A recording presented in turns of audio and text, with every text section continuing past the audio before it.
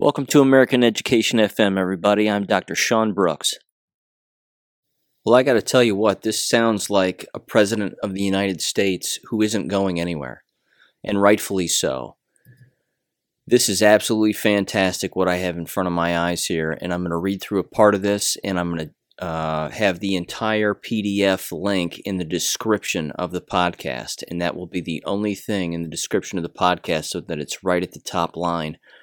The 1776 report has been released. It's the President's Advisory 1776 Commission. It's dated January 2021. And I got to tell you, this is a 20-page document that includes the Declaration of Independence, faith in America's principles, created equal or identity politics, ? And teaching Americans about their country. So it's a total of a 34-page document, including the appendices, but this is glorious. This is a beautiful, beautiful document. Every school teacher should download this document and have a copy of it in their classrooms.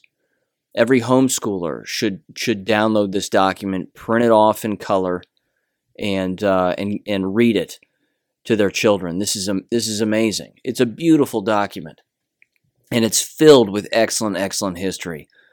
Very well done. Very well put together, 100%. It has an introduction, the meaning of the Declaration, a constitution of principles, challenges to America's principles, which include slavery, progressivism, fascism, communism, racism, and identity politics.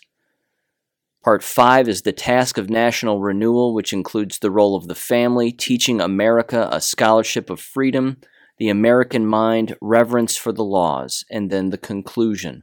And then again, the appendices. This is a glorious document. This is absolutely beautiful. Again, starts off with the introduction. I'm just going to read through this here and kind of skim through it. Again, it's lengthy, but I'm just going to read through a few paragraphs here. So here we go.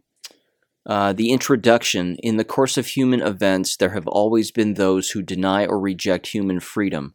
But Americans will never falter in defending the fundamental truths of human liberty proclaimed on July 4th, 1776.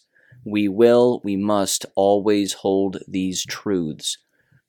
The declared purpose of the President's Advisory 1776 Commission is to, quote, enable a rising generation to understand the history and principles of the founding of the United States in 1776 and to strive to form a more perfect union, unquote.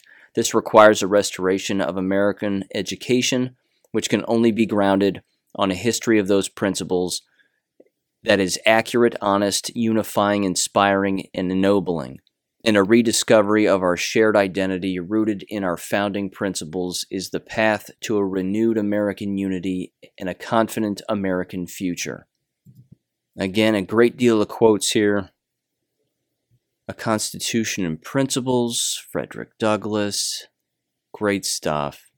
I want to read this part too rather quickly, although I'm going to select just a few sections of it. There's section 4 here, titled Challenges to America's Principles. The first is slavery. There's a section here, a particular paragraph, and this is accurate, and this is well worth mentioning. It says, quote, Thomas Jefferson also held slaves and yet included in his original draft of the Declaration a strong condemnation of slavery, which was removed at the insistence of certain slaveholding delegates. Inscribed in the marble at his memorial in Washington, D.C., is Jefferson's foreboding reference to the injustice of slavery. Quote, I trembled for my country when I reflect that God is just, that his justice cannot sleep forever, unquote. Something else about Thomas Jefferson, which is worth noting, is that before 1776, far before it actually, when he was a young man and he was a local legislator, he put forth legislation seeking to abolish slavery completely. It went up for vote in Virginia and didn't pass. Why didn't it pass? Why did the majority of people vote for slavery? That's because the entire place was still owned by the King of England, and the King of England owned slaves, as did England. So that was the entire purpose of that. So that's why he lost that vote. So all of this stuff about he's a racist, no, that's not true. It had nothing to do with that. He knew that all individuals should be able to vote, and all individuals should have the exact same rights. And that was the entire point of not only the Declaration of Independence, but that's why it says "We the People" in big bold letters at the top of the Constitution. That was the entire purpose. So it continues, and it continues down to a section titled Progressivism.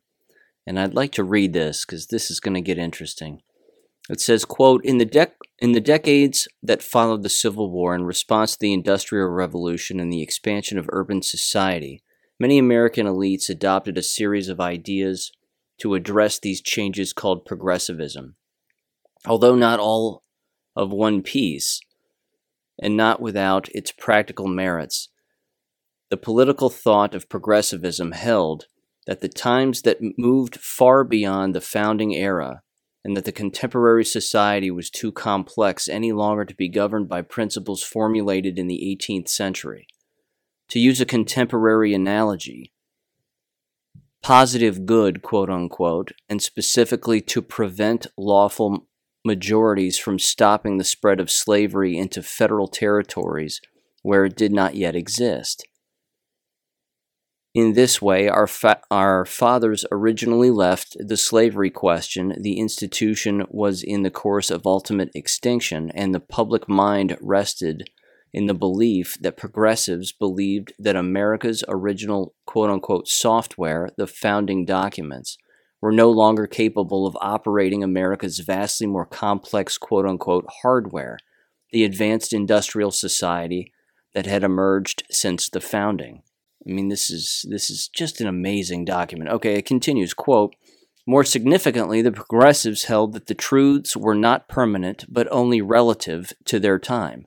They rejected the self-evident truth of the declaration that all men are created equal and are endowed equally either by nature or by God, with unchanging rights.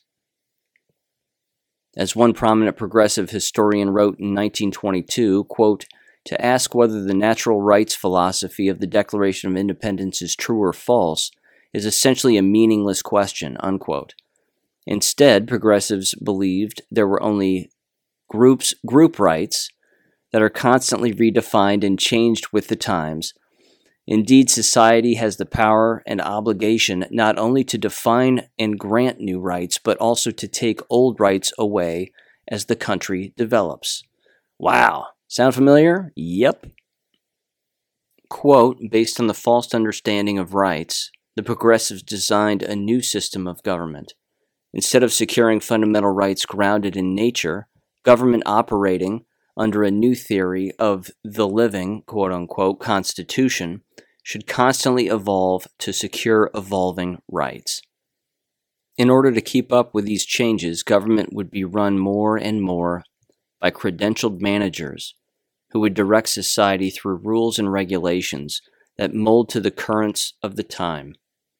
Before he became President of the United States, Woodrow Wilson laid out this new system whereby, quote, the functions of government are in a very real sense independent of legislation and even constitutions, unquote, meaning that this new view of government would operate independent of the people. Far from creating an omniscient body of civil servants led only by pragmatism or science, quote unquote, through, progressives instead created what amounts to a fourth branch of government called at times the bureaucracy or the administrative state. This shadow government never faces elections and today operates largely without checks and balances. The founders always opposed government unaccountable to the people and without constitutional restraint, yet it continues to grow around us. I've got to tell you, this document right here is everybody has to read this. Every American has to read this entire document because this is the playbook. This is why we are about to do what we are about to do as a country, as I said in the last episode, with what's happening here and what's going on. Everybody has to read this document. This is amazing. It covers fascism, communism, racism and identity politics, the task of the national renewal, again, the role of the family, teaching America This is just beautiful. The role of the family, quote, by their very nature, families are the first educators, teaching children how to treat others with respect, make wise decisions, exercise patience, think for themselves, and steadfastly guard their God-given liberties. It is good mothers and fathers above all others who form good people and good citizens. Wow, I'll tell you what, the left is going to hate that paragraph. Yes! The left is going to hate that paragraph because that paragraph is beautiful. Whoever wrote that, you have my utmost respect. That paragraph, ladies and gentlemen, is the purpose of the podcast. But this is beautiful. That paragraph is beautiful. I'm going to read it again. Quote, by their very nature, families are the first educators, teaching children how to treat others with respect, make wise decisions, exercise patience, think for themselves, and steadfastly guard their God-given liberties. It is good mothers and fathers above all others who form good people and good citizens. Excellent. Next paragraph. This is why Americans, founding fathers, often echoed the great Roman statesman Cicero in referring to the family as the seminary of the Republic. They understood that the habits and morals shaped in the home determine the character of our communities and the ultimate fate of our country. When children see their mother and father hard at work, they learn the dignity of labor and the reward of self-discipline. When adults speak out against dangerous doctrines that threaten our freedoms and values, children learn the time-tested concept of free expression and the courageous spirit of American independence. When parents serve a neighbor in need, they model charity and prove that every American being has an inherent worth. And when families pray together, they acknowledge together the providence of the Almighty God who gave them their sacred liberty. For the American Republic to endure, families must remain strong and reclaim their duty to raise up morally responsible citizens who love America and embrace the gifts and responsibilities of freedom and self-government. I'll tell you what, I'm going to let the rest sit where it sits. You've got to read this. You have to download this PDF. You have to read the entire thing. I'm not going to read the conclusion out loud. I want you to go and read it. It's very inspirational. It's remarkable. It's a remarkable document.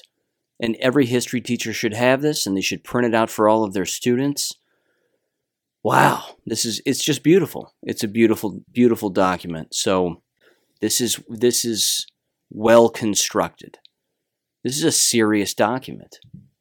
And this does not sound like a president of the United States that's quitting. This does not sound like someone who is going away.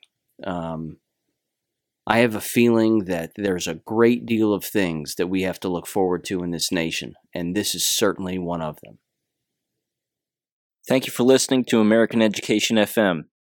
Don't forget to check out AmericanEducationFM.com, where you can make a small donation or even email us and be a guest on the podcast. Until next time, never stop learning, never stop reading, and never stop unlearning. Thanks for listening, and God bless.